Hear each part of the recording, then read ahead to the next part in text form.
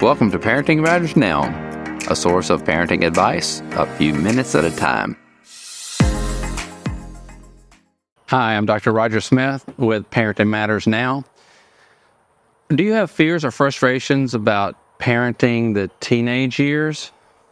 Often we see a lot of disturbance in families whenever there are teens in the household, and I want to talk to you about a principle that often comes into play that creates a lot of the frustration and a lot of the tension, and I call it the parental shift.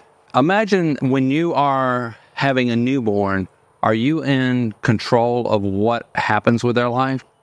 Actually, we are in absolute control. When they are newborn, they're just starting out, we have absolute control. We control when they go to bed, what they wear, what they eat. Everything is controlled by us. But as time goes on, that ability to control actually diminishes. And I have adult children that are now 30.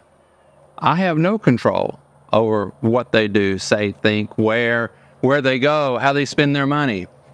So you can see that I started with full control and now I have none. And there's a slope here, and it's not absolute, but the concept is here.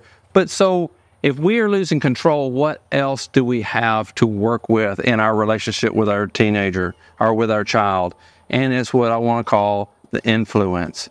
And if we do not shift from control to influence, we're going to create a situation where there's lots of frustration. We start out with no influence. We cannot influence a newborn when to go to bed or what to think. But as time goes on, we begin to have influence.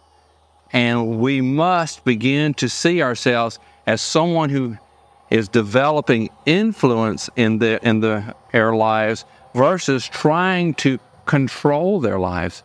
When we get out to the teenage years and trying to use control, both of you are mad because they now have opinions and thoughts. So we must begin to shift to influence. So what is it that allows us to have influence? It is relationship. We must begin to work on the relationship of trust, mutual respect, kindness, communication.